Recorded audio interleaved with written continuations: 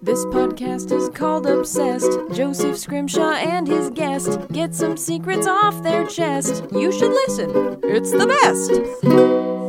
Hello, and thanks for listening to Obsessed with me, Joseph Scrimshaw. In just a few minutes, we'll get our podcast started. It will be full of love and hate and harsh words because we'll be talking about the film Love Actually.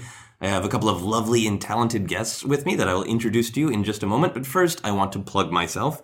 I have a new comedy album out called Flawfest. So if you enjoy hearing me talk, you can listen to my album Flawfest. You can buy it on my website at josephscrimshaw.com. And if you want to actually physically look at me while I'm saying things into a microphone, I have a couple of shows coming up. I have a New Year's show in Minneapolis, and I'll be doing a couple of shows at the San Francisco Sketchfest in January. So you can also find out about those on josephscrimshaw.com. You can find out more than you would ever want to know about me on josephscrimshaw.com. But now, Love Actually, with my lovely and talented guests. First, Mr. Jim Robinson. Jim, can you introduce yourself to those of us who might not know you? And tell us a little bit about yourself. I'm Jim Robinson, and I am a local sketch comedian and improviser, and I do go to the movies. I used to go a lot more, and that's when I saw Love Actually when it first came out. And I know Joseph because I was in his Adventures in Mating show. That's right, for years. As the waiter. And and you can see pictures of Jim on my website. Right. I'm traumatized. But anyway, it's very nice to be here. Excellent. And my next guest is Jody Wurl. Jody, can you tell us a little bit about yourself? Well, I am a public librarian, and I'm starting to get into improv. I'm part of a group called Not Your Mom. We're all women of a certain age, and we assure you that we are not your mothers. I discovered Love Actually in a very organic way. I just watch anything that Hugh Jackman is in. And the fact that it also had Colin Firth was just sort of a double whammy for me. Hugh Jackman? Or Hugh Grant? Oh, Hugh Grant. But for a second there, I thought, yes, I have not seen the correct version of Love Actually with Wolverine in it, which would be lovely. That would be fascinating, actually. It would be a better movie. That's for sure. Really? I think so. So we'll just get into the love and the hate. I think you guys are both of reasonable opinion, but mm-hmm. Jody, you enjoy the movie. And mm-hmm. Jim, it made you violently angry when you first saw it, right? I really didn't like it, but I also don't want to come off as a misanthrope, but I didn't like it. That's fine. That's fine. You're not alone. When I wanted to do the podcast, I put on my Facebook page that I was looking for opinions about this film, and I got a bunch of really strong reactions. I'm going to read a couple of them. One person said, I hate, all in all caps, Love Actually. It makes me want to kill everyone, pretty much. Another person said, I fucking love that movie enough that I'd almost consider flying to Minneapolis to defend it.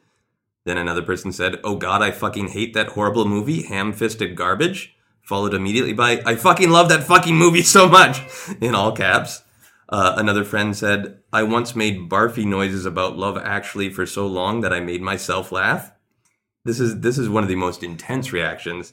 I may not be able to love a man who doesn't like that movie. And finally, this is probably my favorite because it kind of gets into that whole subjective versus objective issue. I don't hate it, but it is a terrible movie. Well, and I would argue that it's a great movie because it juggled so many storylines and yet didn't lose the threads and managed to tie things up in such a tidy Christmas package. A nice little, a package is probably the most appropriate for that film. So what is your basic reaction? Why do you like it, Jody? And then Jim, why did it make you angry? So Jody, why did you like it when you initially watched it? I liked it because it showed different stages of love stories. Mm-hmm. There were the two people first meeting each other, the body doubles in the film, and that was just a very, very sweet love story, even though it was so blatant. And it also showed the end of a marriage, or at least a crossroads in a marriage. Yes, the possible end of a marriage. Yes, exactly. I just liked the fact that there was all these different types of love that were explored in the film. Although I was kind of disappointed that it stuck so strictly to romantic love. I wish it would have explored more family and friendship. I think that's the reason that a lot of people do like it is they see kind of underneath the romance story like, for example, the Liam Neeson and his... And Karen. Yeah. Yeah. It's that story is ostensibly about love in terms of what it's moving forward, but, we get to spend a lot of time with this dad and his stepkid, so that we see this sort of familial love, I think is the argument of some people who like the film. But what made you mad, Jim? And Jody, I just met you, so I hope this doesn't interfere with our burgeoning friendship. But no, I thought it, apart from some moments, I thought the Emma Thompson, Alan Rickman relationship was great. And I love Colin Firth, and I liked everybody in it.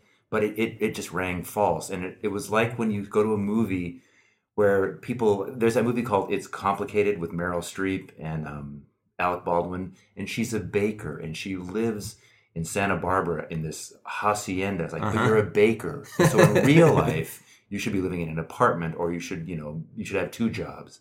And in this movie, it seemed like so many of the situations, the basic practical matters were fake. They didn't work. And I thought it could have been funny to see the 2 body doubles in the porn industry, but in reality, they'd probably be, hard, broken down, drug abusing people that were just struggling to stay alive. Right, not so quaint British folk. Right. I'm sorry to say this to you, Jody. And also, when Colin Firth fell in love with the woman, how can you fall in love with somebody when you don't speak the same language? I mean, it was just a narcissistic mirror of himself that he was seeing. So I'm hearing you say 2 things: that you have reactions to minor details that are inaccurate, like moments of fancy, like just deciding to make somebody not a drug addict or live in a nicer house. But then there's also this sort of, you have issues that get to sort of the core of what love is. Like, you can't fall in love with someone when you can't communicate with them. Yes. and it was one of those movies. I feel so awkward saying this in front of you because I hope I'm not hurting you. It's okay. It's just like the film. It's kind of awkward, but I think it will end up beautiful in the end. Are you married? Anyway, because I'm gay. So anyway, it was the thing that drove me crazy about it. It was like when people talk about older people falling in love and they say, "Oh, how cute." And that drives me crazy, right? Because you're talking about complicated people, and love is never straightforward. It's never easy. I mean, it's always filled with things like, disappointment and expectation and hurt and fear, which is why I think that the Emma Thompson story in that movie worked so beautifully. Mm-hmm. But the rest of it was just kind of superficial. So you would like it if it was just pain, actually. Yeah, or ambivalence, actually. Actually. Well, if it's any reassurance, Jim, I actually actively dislike the Colin Firth storyline too, and he even got wet, and I still couldn't embrace it, and for much the same reason. That one was too much of a fairy tale. I liked the elements of thorny pain that were in some of the other storylines, and having watched the director's commentary, I must clarify, they are not in the porn industry. That is actually just a very racy film that they're being body doubles for. Okay, in what kind of film? Is it like some European Remains art. of the Day Part 2? Okay. Okay. But I think a lot of people would argue that if you need to listen to the director's commentary to make sense of it, to justify it, that perhaps there's just for full clarity's sake, I like the film. I have a lot of problems with it, in increasing problems as I watch it, but it's also kind of got a special place in my heart and in my relationship with my wife. We watched it together very early on in our relationship when she was in England and I was not, and she came home and she actually brought a British disc home and we had to watch it on her computer that was set up to play things, discs from England at the time. So I think a lot of that sort of like that pain of being away and that magic of, things can work out even when it seems impossible and insane. I think that made me like the film a lot more, but I do have plenty of problems with it as well, which I'm sure will come up. Okay, so I have some specific questions for you guys. The film, we already touched on this, the film kind of exists in a world where people can fall in love suddenly. Like, I think almost like a science fiction story where you just accept that there can be spaceships. You kind of have to accept that people fall in love suddenly in this universe. Do you think that has any basis in reality? Jody, do you think people can just fall in love suddenly? I think that there's such a thing as instant attraction, but I do believe that you need time to actually explore that to figure out if you're going to fall in love with somebody. The physical attraction doesn't always last. So, are you speaking from experience? I do speak from experience. Most of us do. So, and I think that's why Mia bugs me so much, because she was so manipulative with that physical aspect of things. Mia is the one who wants to have an affair with Alan Rickman for no explored reason. Yeah, and I think that's one of the things that has started to bother me more and more as I watch it. That she is just there to break Emma Thompson's heart and make Alan Rickman be a dick. Yeah, pretty much. It would be great if she actually had a character motivation. Yeah.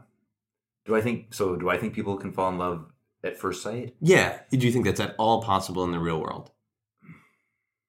I know that just looking blankly on the radio doesn't work. The radio. Can I get a photograph of this? It's going to be cute when you fall in love. I would say a qualified no, because I do think you can. I think you can see somebody and hear the tone of their voice and instantly feel at peace and at home. And I do think that's a very powerful thing. And I do think that wonderful things can be built off of that. But I would say within 3 or 4 months, reality comes in, and then you have to decide. And then it's a choice, and you have to decide whether you're willing to put up with all the confusion and the hard stuff that relationships bring up. Yeah. And so love at first sight, no, I think you can be infatuated and attracted, and you can recognize a similarity at first sight. But the similarity that you also recognize, it has a flip side that always comes back to bite you. Yeah. And I know that's asking a lot out of a romantic comedy, but if that had even been hinted at, that would have been great. Yeah, but it isn't hinted at. It is hinted that. Well, we see 1 month later with Colin Firth and Aurelia, I believe is her name, that they're still happy a month later, which I buy that. I buy that. Well, yeah. You think the relationship would be tanking a month in? If they can't talk to each other, I think it has a 6 week. Excellent. So my next question is, what is the deal with the turtlenecks? Do you guys have a theory on why the film is absolutely full of turtlenecks? This is a thing the internet has started to notice. I didn't know that. There is a BuzzFeed list of, I believe, the 30 top turtlenecks in Love Actually or something like that. It was one of the questions in the BuzzFeed meme about which character you are. What turtleneck would you wear? I personally theorize it was November, and it was cold, and people wore turtlenecks. That's interesting. I also think I hate turtlenecks. I just hate them. I can't wear them.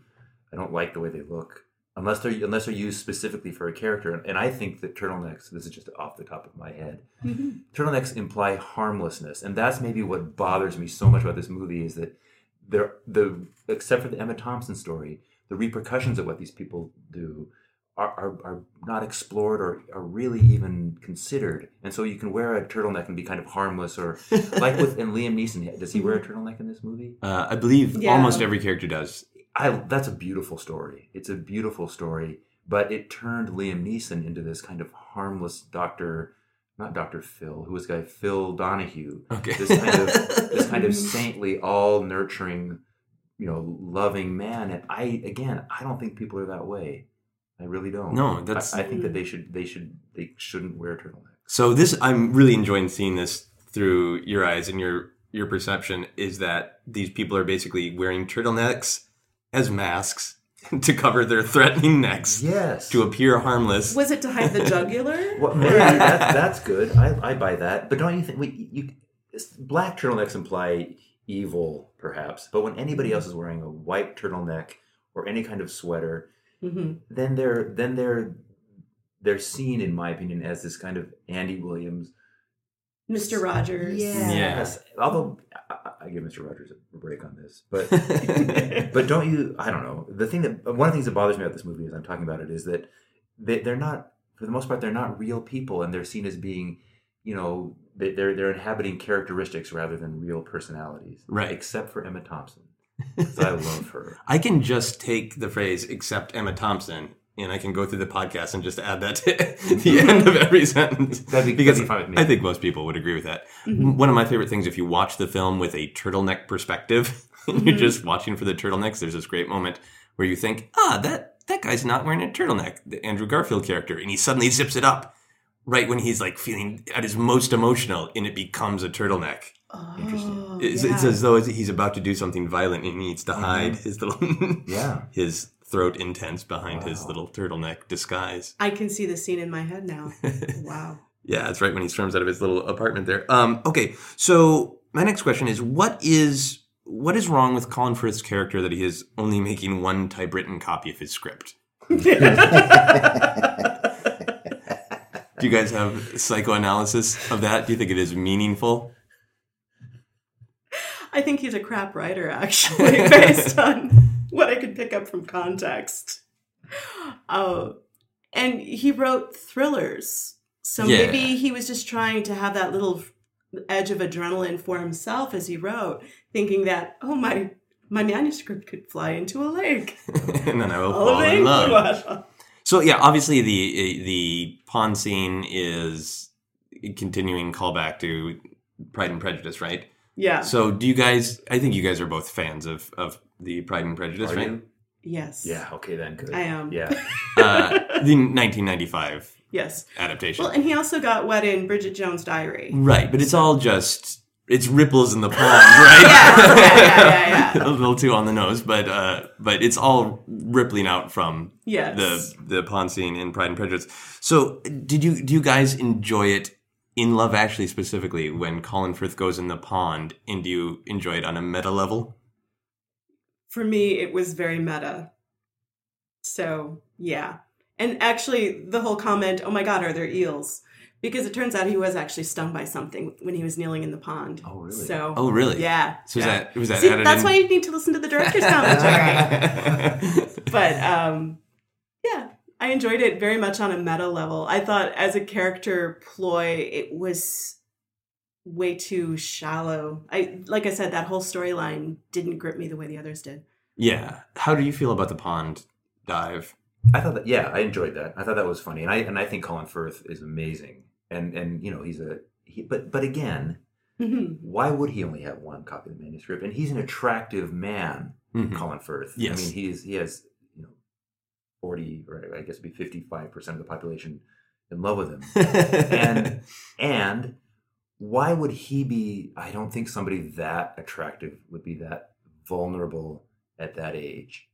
And so maybe having one copy of the script shows that how vulnerable he is, that everything can be washed away in just a wind swept. So that's that is a manifestation of his character, that he feels impermanent. Yes, but I also think if Colin Firth existed in real life, or if that character, I guess Colin Firth does exist in real life, but if that character exists in real life, Jamie, he would know how attractive he is. He would know his power. Well, Jim, I think you're an attractive man. Oh no! But do you feel that way? What do you feel like you're an attractive man, Jim? At my age, yeah. I think I'm holding it together at my age. But I also think that, how do I say this? First of all, I would never presume to be Colin Firth. But guys, there's a pond across from my house where we're recording, which I tend to slip into. And but I do think that people I think he's a movie star, attractive guy, right? As a movie star.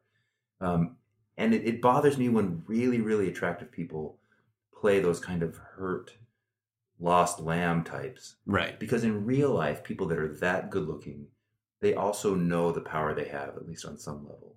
Does that make any sense? You look at me skeptically. And I wish that they had at least hinted at that, or shown that, of course, Colin Firth could have anybody he wants. And so for him to be this kind of hapless, they should have played it differently. Yeah, well, his wife cheats on him with his brother. Well, his at the beginning. girlfriend cheats on him with his brother. Oh, it's They weren't director's married. commentary. Yeah. Excellent. But someone close to him has just hurt him, right? So where's the real rage and the where's the using somebody else to get back, in some sort of way? Where there's 7 stages of grief or however many stages of grief there are. You're right. It was like his brother cheated on him too. Yeah. I think any relationship that he would develop after something as awful as that would have to be maybe on an unconscious level, but just deeply retaliatory. And and I don't think that happened in that movie. So you think in reality, he's revenge marrying Aurelia? Yes, of course. This is somebody who can't talk. Yeah. She can speak, but they don't understand one another, right? So this is the perfect relationship. Because now he's with somebody who he doesn't know what she's saying, and he doesn't care what she's saying. She's just an object to help him get over what happened to him. Oh, this is really dark. Yes, it is. And so that's... I will tell you. I'll tell you my problem with the pond scene. Okay. Is that it's one of there are a few shots in the film that I do think are just plain old objectification. There's that long lingering shot of her stripping down to her underwear to jump into the pond. They had a 45-minute conversation about what color her underwear should be. Well, director's commentary. Of course they did. Yeah, so it's objectification just from the audience perspective. B, it's objectification from his perspective, where he's kind of interested in her, and then he sees her body. Mm-hmm. But the thing that really bothers me is if they're going to go to this Darcy well of throwing Colin Firth in the pond, we should have got some shots of him dripping as he came out with his shirt, all manly and beautiful and whatnot. Right? Yeah. Yes. Can we all agree on that? Yes. Full-heartedly. Excellent. So my next question is, I feel like there are a lot of really good, beautiful moments of swearing in the film. How do you guys feel about that? That's one of the things that I like the most about the film. And one of the things that feels honest. Yeah, having the 10-year-old say, let's go get the shit kicked out of us by love was my high point in the movie. I loved that. Did the swearing make it more real for you, or was it all just turtlenecks and lies?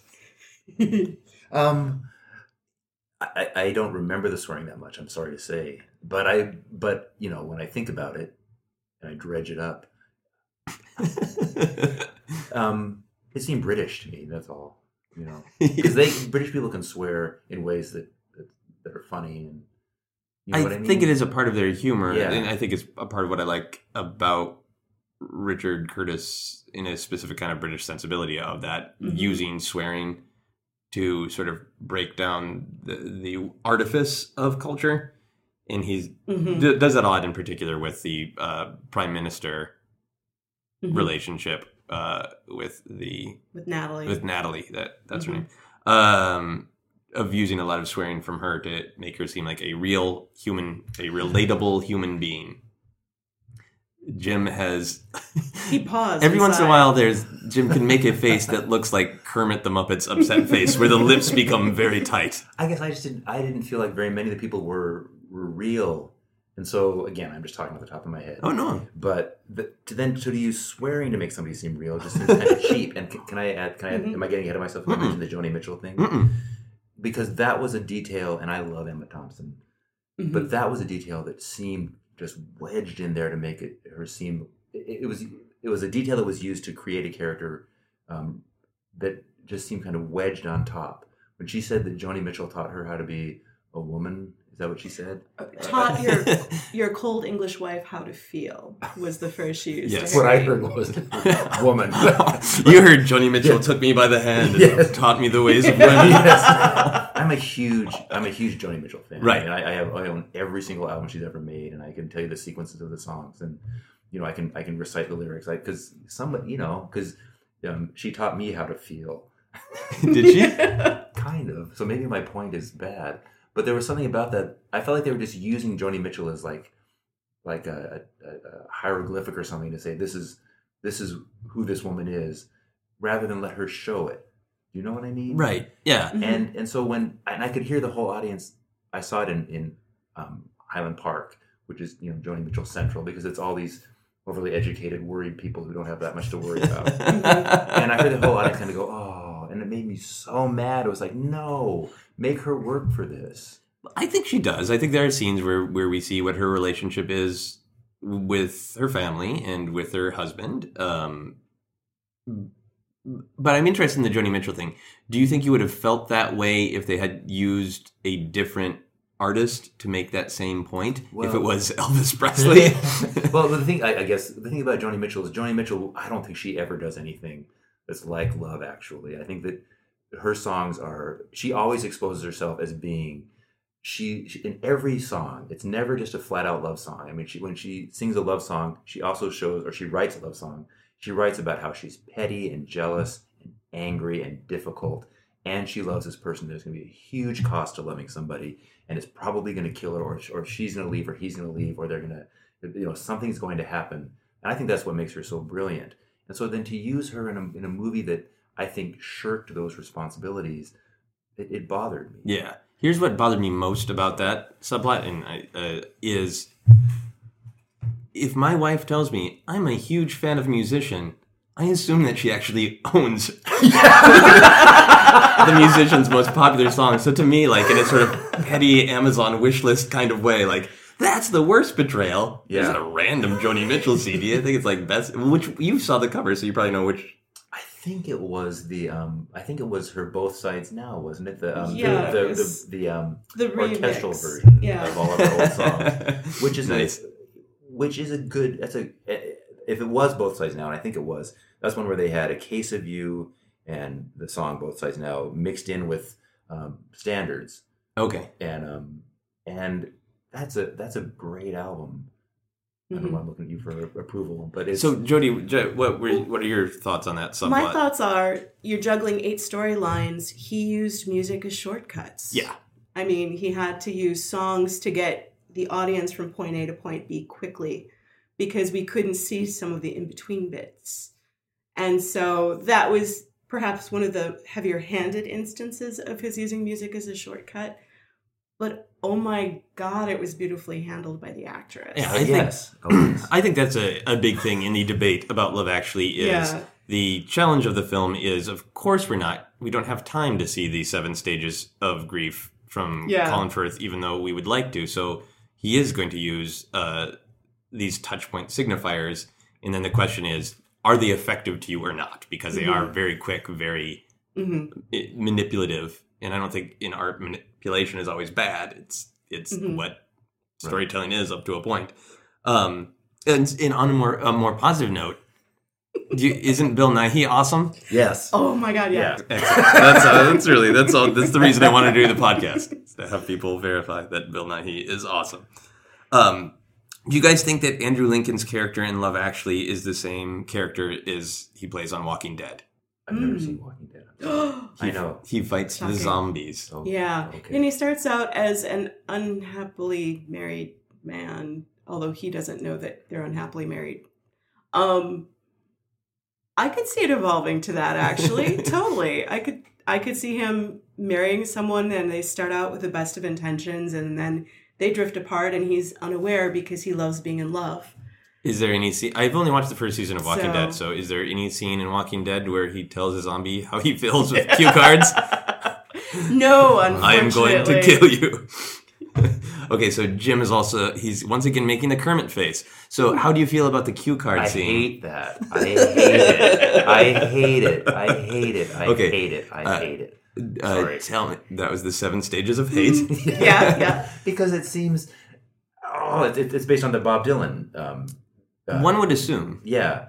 And again, it just seems like an easy way to make more out of something that isn't very much. You mean the actual cue? Is it what's Yes. expressed on the cue cards or the use of the cue cards? Okay. Because it seems like it seems too manipulative. And it seems like the filmmaker isn't doing his work. Is it so it's just the cue cards. It's not the dubious morality of the moment of trying to express to your best friend's wife that You're in love with her? Yeah. but you'll let it go? I can totally understand that. Okay, so you like that. I love that is a fascinating situation, and that relationship I think is really interesting. I think it is one of the most tear-inducing scenes. I think it is Yeah. very raw. Yes, but using it just watching him do the cue card thing totally took me out of it. I love the fact that you can walk that line because I don't know if it's the right thing to tell someone who's about to get married that you're still in love with them, unless you really plan on doing like the Graduate and running off with her. him or whatever. You know what I mean? Right. Unless you're willing to really go the distance, then maybe you shouldn't say it. Yeah. You know? I think the thing that's powerful for some people about it, I mean, some people see it and it's just dreck and annoying and that, but I think for some people that I think it is a moment that captures that universal thing of, I just need to say something. I just need to get this off my chest.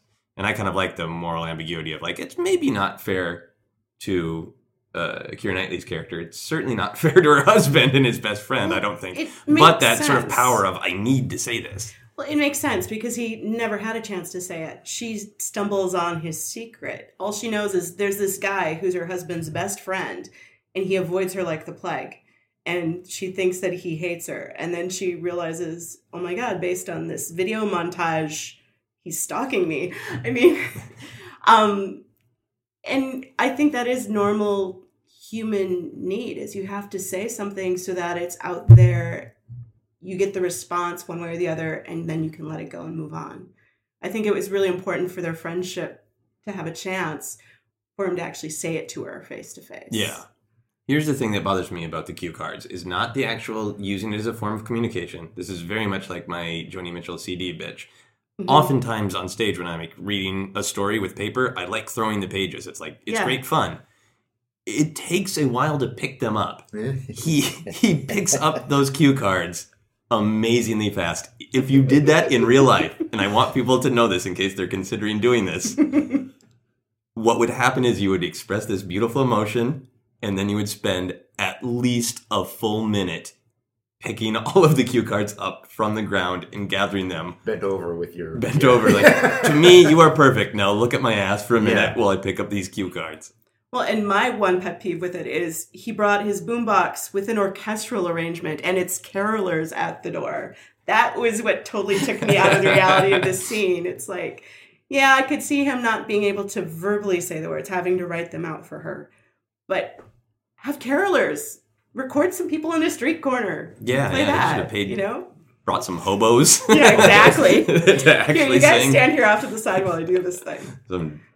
Is it okay to make it to compare this with another moment though in another movie? Because did you ever see the movie Nashville? Yeah. Oh, I love that movie. And when Keith Carradine is singing that horrible song "I'm Easy," and all the women in the audience think he's singing it to them, but only Lily Tomlin realizes it's actually for her. And the have you ever seen that scene? No, I haven't. And the camera stays on Lily Tomlin's face, and when she realizes what's actually happening, she doesn't say anything, she doesn't do anything, but he captures it all in that moment. And that's a beautiful moment because it's kind of the same. She realizes that she's married to someone that she doesn't particularly love, but there's nothing she can do about Keith Carradine, even though she loves him back. And it was so beautifully done, and it wasn't done in kind of an obvious way. And I think this was, to me, it felt kind of obvious. And I hate to say this, I'm sorry. No, it's fine. It felt kind of cheap to me. Sorry. You're here to your role today is to hate Love Actually, so feel free to be loud and proud, like that time earlier when you said hate 7 times in a row. I was younger when I said that. I've grown. Yeah. Are you comfortable with your attractiveness now that you're a little older? Somebody told me that my haircut was too short yesterday. So what asshole told you that? Oh, somebody we both know, and it was done because I kind of kept saying, "Is it too short? Is it too short?" And finally, she said, "Yeah, it's a little bit too short." Okay. Thank you. Actually, I feel so much better to know that guys go through those kind of things too. Yeah, absolutely. I invited the criticism and then was hurt by it. So. Cue cards next time. Yeah, exactly. Your hair is too short. 1 cue card. See, but I would get a paper cut as I was whipping it across my face. Blood in my eyes. Yeah. To me, you are perfect. Yeah. I'm bleeding. Yeah. So here are some specific questions about some scenes that we haven't covered too much from the internet. One of our friends said, "Why are all the American girls in Green Bay dressed as cowboy hookers?" I realize America's large and confusing, but read a book or something. So this is the subplot of Colin believing he can have plenty o sex in America just based on a British accent. So how do we feel about this? Oh, I hate that so much. So tell me why you hate that. Well, it implies that we're easy. And taking a stance for all of American womanhood, I'd like to say that we're not that easy. So, Although, again, the director's cut of the... It turns out that the actor actually gave his paycheck back for that day because he enjoyed being undressed by 3 beautiful women for an entire shoot. Okay, so does that make it better or worse? For me, that actually makes it worse. Creepier, right? Well, I'm a feminist, and so part of my filter watching it recently was try and figure out, where's the male gaze going? And that was so blatantly objectifying women. They were just Cupid doll props. And the same thing with Mia, for that matter. I mean, they showed a lot of skin there, too. Yes, there's that horrible shot where she spreads her legs just a little bit, as if we didn't understand that she was hitting on Alan Rickman. Mm-hmm. I like to think that they realized, we have given her no motivation. Yeah. Why is she so into Alan Rickman? Mm-hmm. We need to help that with a little leg spreading, which is just horrible. Yes. That whole Colin subplot it feels to me like we want a lighter thing. We're talking about some heavier things and different kinds of love, and we want something kind of light and funny, and then it's the punchline just happens to be, yes, American girls will immediately have sex with you en masse. In Wisconsin. Yes. So maybe only talking about Wisconsin girls if you have a British accent. Mm-hmm. So how did you feel about that scene? Did you even remember it, or did you wipe it away? Yeah. No, I remember it. I do think accents go a long, long way, So that felt right to me. I don't know. I dated somebody who had a South African accent, and man, that was, and it wasn't a Dutch Afrikaans accent. It was a British South African. I mean, that took care of everything. That was great. But again, I mean, it was one of those. There's so many little details in this movie that I think are either too obvious or they're fake. They're false. And so I was watching it. It didn't bother me because that seemed so over the top. But it also felt like, the filmmaker wants us to have a little bit of relief. Everything seemed kind of intended to create a really specific reaction. It didn't give us any room to have our own reactions. Does that make sense? Yeah. I think there's some ambiguity in some of the storylines, but I think a lot of the things are very delineated in terms of like, this is supposed to be moving, and this is really, for the most part, just comedy. And I would like to point out there's a little bit of nationalistic love going through the film. Oh yeah, and it was a very gentle form of American bashing, and I go for it. Bash Americans, Mr. Prime Minister, and with this storyline about American women dressing trashy and being easy.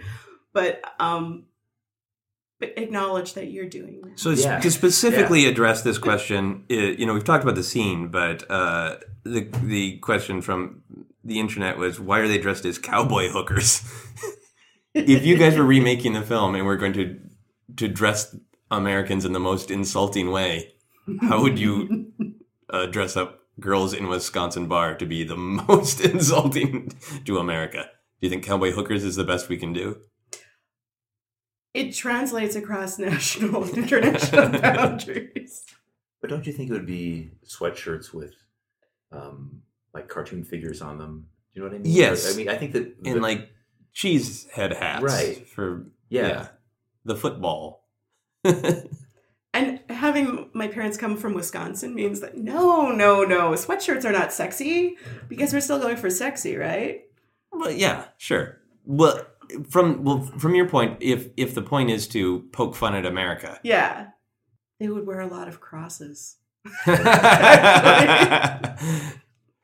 and probably not much else, because you have that juxtaposition of spandex and crosses. Well, now that would get to an actual point of observation or parody about parts of the Midwest being very conservative religiously, and then people wanting to find a release, such as sudden orgy with cute British guy.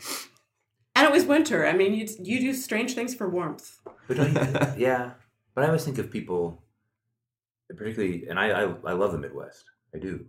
But don't you think that people, they don't dress trashy here. They dress just sort of sloppy here. You know what I mean? Yeah. Look what I'm wearing. Yes. I mean, you can't see this on the podcast, but people dress, I think, for comfort. We all look like shit. Yeah. Yeah, right now. Yeah. And the three of us look like big piles of... Oh, thank you. Yeah, but, and I think that would have made more sense. Yeah. Just kind of, just wearing I think people wear a lot of adults wear a lot of children's clothes here. Do you know what I mean? Like big, puffy sweatshirts that are bright pink, or I don't want to say this, but I work at a school here in the Midwest, right? And everybody dresses, myself included, except for I wear a tie. But we all dress like we're toddlers. You know what I mean? I think because it's so cold. Safety helmets? Yeah. But it's so cold and everything gets salty and, right. There's the slop from the snow. And so I think that would have made more sense. It's hard to be very slick and put together in the winter because you have to wear layers and you have to be disheveled when you take them all off. So I think it would have made more sense. It would have been more real if that had happened. I think Curtis just kind of randomly put his finger on a map of the United States and picked Wisconsin without knowing anything about Wisconsin or the climate or love. Okay, so I differ on that. Okay. Okay, so this is a huge criticism that comes up a lot. Every time the Hugh Grant storyline is happening, I want to throw a shoe. If they wanted to do a story with a plump lady, there are more than enough of us running around who'd have been willing to take one for the team and pretend Hugh Grant was in love with us for science. So I think that is a great, funny way to say, to have the discussion about the subplot that Natalie's character is overweight. How do you guys feel about that storyline, or that element of the storyline that, well, I was talking with my wife Sarah when we were watching it. Mm-hmm. I feel like the film is trying. You might have the answer from the director's commentary. I feel like the film is trying to bring up that some people view her as overweight and then have other characters say, no, that's ridiculous. But the overall effect of the film is that people walk away from it feeling like the film called her overweight. How do you feel about that, Jody? I would agree with that. The women especially were harsh critics of her shape. And again, as a curvy woman myself and a feminist, that was one of the things that I don't like. Although the fact that David, the character, the prime minister, does like curvy women was a refreshing change of pace. I don't know. She dressed beautifully. She was completely competent at her job. I think she took too much heat for... Very good at swearing. Yeah, she's very good at swearing. I don't know. I lost track. What am I supposed to be thinking about? We'll go to Jim. Well, I've been thinking, when I saw it, I remember thinking that it was another one of those things where it's like, look, a really attractive person can love somebody who's kind of normal too. And I hate that. I do. Yeah. I just hate it. It's like, because it's that whole god dang fraternity sorority mentality where somebody who's beautiful will pluck somebody else. And it gives all the power to the beautiful, powerful person, and isn't that lovely that they're stepping down? Bullshit. I hate that. I don't think the film was trying to imply. I don't think it was trying to have a power relationship, but it's hard to ignore a power relationship when it's the prime minister. I know. Yeah. That's what I'm saying is I don't feel like the film wanted to do that, but then you should have thought about it. Exactly. And I also feel like there's a double problem in that. It would be one thing if there was a very curvy woman who was clearly overweight in any sort of technical, like maybe it's unhealthy lifestyle changes, health, diet. That would have been one story if she was overweight in any sort of acceptable version of what we mean by that word. But then there's that woman is not, that's a normal human woman. That woman is not overweight at all. Natalie's a bombshell. By any standard, she's a knockout. Right. And so the fact that she was being criticized didn't ring true. Yeah. In that sense for me. I feel like it's too bad because I feel like it that could have worked for a nice bit of sort of criticism of people thinking that she was overweight and having the film really successfully say, that's ridiculous. Yeah. Obviously the prime minister is super into her, which is great, but there isn't a solid argument that she's not overweight. What the fuck are you talking about? Mm-hmm. Well, the fact that David decided to stand up to the American president over a woman rather than national issues drove me nuts. Yeah. It's like, no, if you're going to make unequivocal statements like that, you should be doing it for your country, not because you're pissed that the president hit on your girlfriend. Yeah. Well, the other thing I like about those scenes when he's negotiating with the super sleazy president is they're very careful not to even touch on what the issue might be. So I like to imagine, like, what are the actual political things they're discussing that the president won't yield on? Just some ridiculous thing like, Britain, we need 400 cookies from you, and we will not back down on this. We don't want biscuits. We want cookies. Cookies. We want you to change the name of your biscuits to cookies. So we have no idea what that actually is about. Okay, so here's another one. And I think this one might have, I think this might relate to you, Jim. The timeline drives me crazy. It makes zero sense. So the kid finds out about the holiday talent show like a week before Christmas. Then he learns to play the drums. Then he is in the show playing the drums. Are there no other middle school children in all of London who already know how to play the drums? I mean, they wouldn't even have to be very good, just better than the kid who literally did not know how to play the drums 1 week ago. But love conquers all, I guess. I know who wrote that.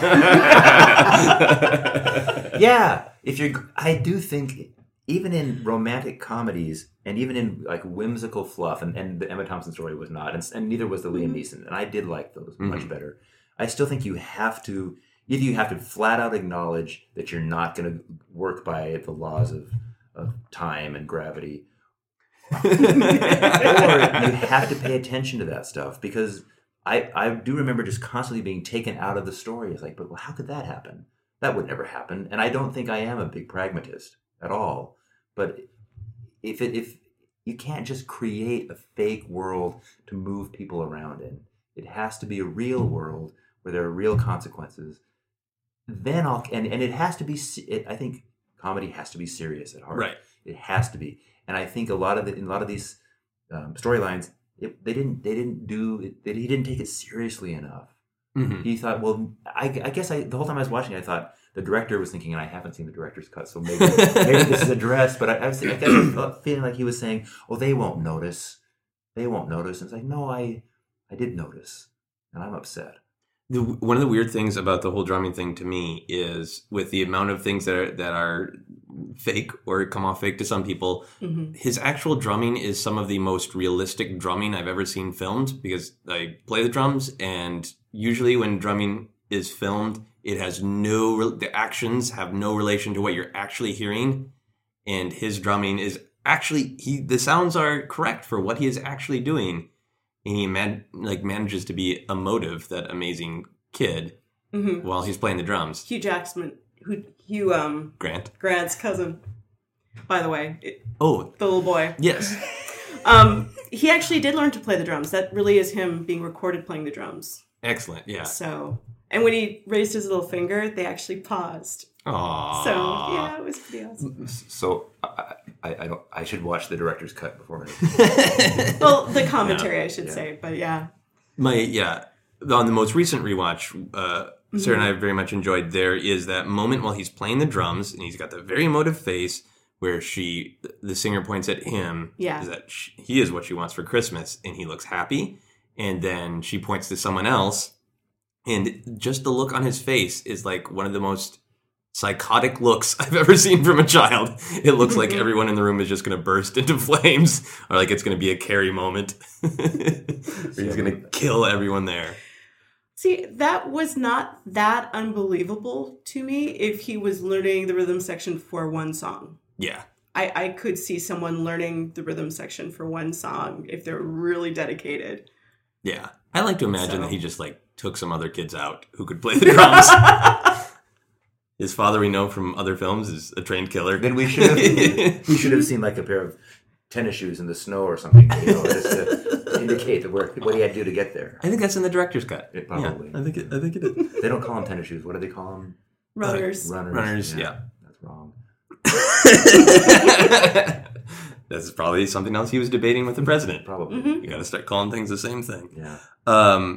So, big picture, why do you guys feel like the film elicits such strong opinions on either side? And do you think just the fact that it does elicit incredibly strong opinions makes it a good piece of art? I think part of it is it's set at Christmas, which is a very volatile time of year for a lot of people emotionally. So depending on where you're at, say, unhappily single. It could be like rubbing salt in a gaping, bloody hole in your heart. Right. But if you're in a better place, you're more open to seeing the good parts of the film. Although I do not believe that just because it's Christmas that's the time of year where you should tell everybody everything that's going on. I want to think that that's a little bit of a British thing, that there's a slight difference in the way that Christmas is handled, because there is a lot of that. Christmas is the time that we get cue cards out to tell our best friend's wife that we love them. Like, that's the time to express these things. Yeah. Well, I suppose in America the time is never. So I suppose it's better that there's at least one time. So way to go, Britain. What do you feel? Do you feel like just because something elicits a strong reaction, it makes it a good piece of art? Or do you still feel like, even though this film has stuck with you longer than other things, do you still think it's a bad piece of art? I don't think it makes it a good piece of art. I think it makes it, and it wasn't even provocative. That I didn't find it, to like raise big questions. Mm-hmm. At least for me, it didn't. But then I was single and kind of miserable when I saw it. So, this was a long time ago. But no, I don't think it's. I think that it's. I think it's an ambitious, flawed movie, but I don't think it's a great piece of art. I mean, so many of those stories and part, of course, any reaction is more of it's more about me than about the movie. Yeah, Love Actually is a mirror. It is a mirror. It's a cracked, dirty mirror that nobody took the time to fix. Okay. I forgot to ask about this. I wanted to ask specifically about the Bill Nighy subplot. 'Cause not only is, I think, Bill Nighy's comedy the most successful, I think he's one of the best actors in the film. But to me, that relationship that he realizes that he is closest to his manager of anybody else is one of the most powerful and sort of helpful, because it is about figuring out what is true to yourself. Mm-hmm. So it's not objectifying. It is about, being honest with yourself. Mm-hmm. Did you like the Bill Nighy story, Jim? I did, very much. Yeah. Mm-hmm. Because it was sort of unexpected in a way, and I thought he played it. I felt like he played it like an extreme person, but a real person. Mm-hmm. And so I bought it entirely, and I liked it. That's all I have to say. Same here. And he made his swearing poetry. I mean, it was lyrical, his dialogue. Even while you were appalled by the things he was saying and doing, you couldn't look away. It was so compelling. To Jim's point, I think that's what was really successful about it, is it felt honest. And I think Richard Curtis's writing at the best, done by a performer who really gets it, like Bill Nighy, can feel sort of like, I'm saying these horrible things, but to me there's a sort of beauty in the horror because it's honest. Yeah. In this guy who is willing to be so honest about, I have entirely fucked up my life, and I would like to come on the radio and tell young people about it. Like, to me, there's something that is, fractured and damaged in a beautiful way. And and I think that's a part of the film that I like. So I have some questions for you guys that are kind of inspired by the film, but more about yourselves. So Jody, starting with you, would you ever chase someone through an airport to tell them you love them? I would text them. I've sprinted through O'Hare before. It was the most unpleasant experience of my life. I would not even do that for someone I love. I barely did it for a connecting flight. Would you do it to tell someone that you hated them? If someone was going to leave on an airplane and you didn't have their number to text and you were afraid you'd never see them again, but you wanted to be able to look them in the face and go, I really dislike you, would you chase them through an airport? That I might do, actually, because that is a one-off. Whereas if it's love, you would move heaven and earth to see that person again. There would be other opportunities. Right. Whereas someone I hated, not so much. Right. Nice. Okay, Jim, what song would you dance around in your underwear to celebrate? I do that all the time.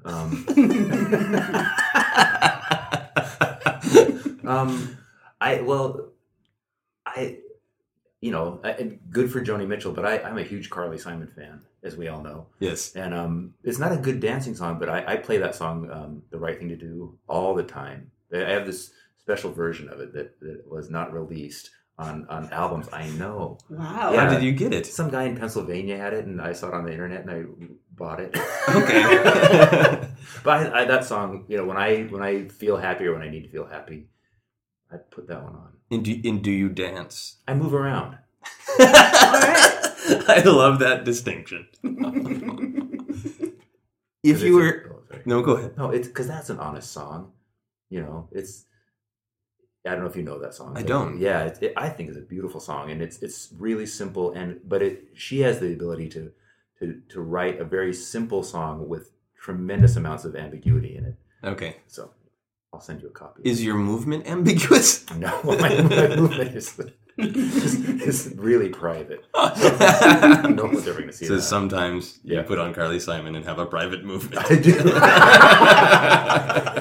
That sounds British. Very British. Jody, what language or languages would you be willing to learn for someone you love? I would learn any language for someone I love. But I would really, really, really hope that maybe they would speak German. Because I at least took that in high school. The learning curve would be a little shorter for me. The language of love. The language of love. Very guttural. I'd be expectorating as I spoke. Excellent. I'm learning. Jim, what song would you play at your funeral to most irritate your extended family? Oh, see, I already know what song I want to have played at my funeral, but I didn't do it to irritate. The song I want to have is Shenandoah. You know that one? I feel like I should. But it's that folk song. Okay, yes. Because I think I have a version of it that it's all written down. So if anything happens, you guys know. Okay. It's recorded on the podcast now. Yeah. Irritate my family. My family's not a terribly musical family. We didn't talk about music a lot, but I do have a copy of the Nitty Gritty Dirt Band's "Will the Circle Be Unbroken," and I love bluegrass and I love country gospel stuff, and I used to play that all the time, and it did finally. My mom said, "You got to turn that thing off." So the circle was broken. The circle was broken. So I'd either do that, or my mom hates Joni Mitchell. My sister had that album, and and I had it too because I had to be a true fan. You have to have a complete set. But my mom would imitate Joni Mitchell with that kind of sound. So I think if I played "Woman of Heart and Mind," that would my mom would say, "Well, thank God he's gone," because I can't listen to that anymore. So, "Will the Circle Be Unbroken" is it's a Carter family song. It's used in the video game BioShock Infinite. Seriously? Whoa. Yeah. So it's used in a pretty emotive way as a part of the storytelling. So if I was at your funeral, which I never want to be, not because I want you to live forever, is like if I heard that song, I would think about BioShock Infinite. My thumbs would start moving against their will. That's good. I mean, I think it's a great beautiful song. Yeah, it is a beautiful, powerful song. So Jody, is there a specific musician who taught you to love? Bon Jovi, perhaps? Oh God, this is like embarrassing. I really like John Denver. There's nothing embarrassing about that. I mean, Annie's song, I want someone to feel like that about me. Yeah, Jim's partner Dennis did a whole show about John Denver like a year ago. Yeah. And it was a huge awakening moment for me because I kind of hated John Denver. Well, my father used to play the Country Boy song, and I don't like that one. That's just straight up like jingoistic. Yeah. If you don't like to make pancakes in the woods, you're not American sort of bullshit. I don't like that one. But every other song, I I think his sincerity is refreshing in our sort of ironic day and age. We'll exchange information, and I'll get you a. You bought something off the internet? I can. Yeah, right. Yeah. No, but I'll get you his CD. He recorded it. Yeah. Oh, cool. Yeah, that'd be great. That was a beautiful show. Okay, so Jim, who or what would you jump into a pond for?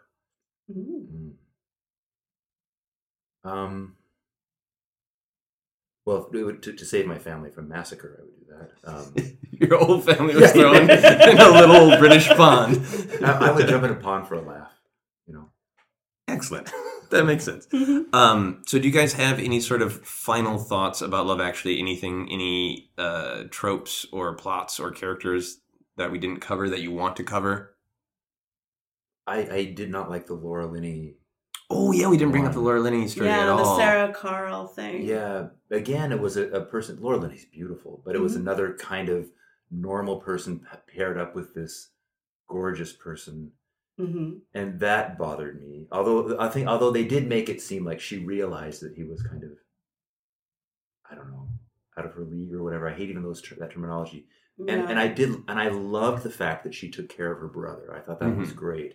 Mm-hmm. But that seemed like a problem that they could have solved by just saying, they could have had an important conversation that would have allowed her to love him and take care of her brother at the same time. Yeah. And that's what love is about. I mean, despite how good he looked in his boxer briefs, Carl appeared very shallow to me because he was her colleague for how many years? He knew that she took care of her brother. She was always answering the phone to talk to him.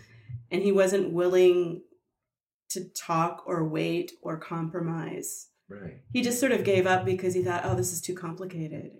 Yeah, I think it's a moment of ambiguity in the film because to me it always seems like she has sort of dismissed him in whether or not she's doing it because she is genuinely not interested because he was insensitive about the brother, or if she's doing it just because she wants all of her focus on the brother. I don't know. To me, it's a nice moment of ambiguity. I thought that was a really powerful part of the story. It seemed realistic to me that it just didn't work out, but it made me sad. It did seem real. It didn't seem like it would work out, but to me, it did seem like it worked out because he was a doof, Yeah, it did seem as though that.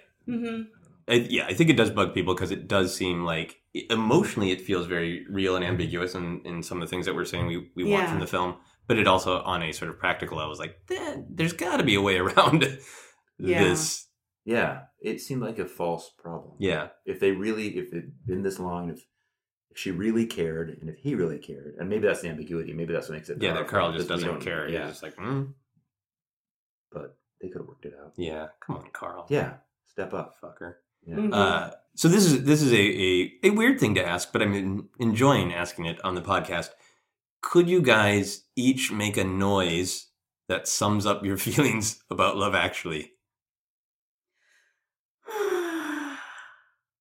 Oh. Perfect. Now I can mix those together into like a dance beat techno track. And then Jim can move to it. Yeah, And we can all have our own private movements. Exactly. Excellent. So I'm going to wrap up the podcast with the final pompous questions that we always end with. Jody, what does your favorite book smell like? Just a touch of mold, which shocks me to my core, but the paper dust and a little bit of tea, because I actually spilled on it. And what is the book? It is one of the original hardcover versions of The Lord of the Rings. Wow. So I love asking these asshole pompous questions because every once in a while somebody has a direct, real answer, which is awesome. Well, I'm a librarian. Jim, if you could turn into an animal anytime you wanted, what animal would you turn into? I think it would have. This is so cliche. It had to be a bird because I think it'd be totally bitching to fly. Would you just fly away if awkward situations were developing? Yeah, I mean, I'd be totally alone. Yeah. I love the visual of that. Yeah. Somebody cornering you at a party and just like, I have to go. Yeah. You fly away. Jody, if you could shoot something out of your hands, what would it be? 44 Magnum bullets. Also very practical and direct. I was thinking mayonnaise. Mayonnaise bullets. If you could shoot mayonnaise with the force a bullet came out. That'd be... Jim, if you could force the whole world to think one word all at the same time, what would that one word be? Stop. I know that as an improviser, that's a terrible thing to say, but I think if we just stopped for a second, a lot of this nonsense would stop.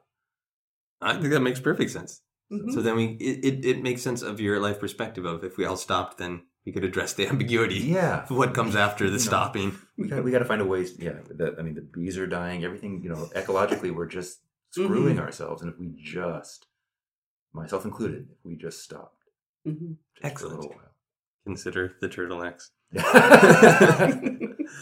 So this is the final question for everyone on the podcast. Jody, what is happiness? Happiness is a sense of peace. Excellent. Jim, what is happiness? Well, I remember I answered this once before, Yes. but I just kind of stick by it. Sure. I mean, it's having everybody you love under the same roof, at night when everyone's sleeping. Because I think that's perfect. And I'm going to add to this. And I said this once at work, and the woman said to me, "You are so sad." But I think happiness is a real sense of relief, like when the thing that you're worried about doesn't happen, or when the person you're concerned about shows up. Right.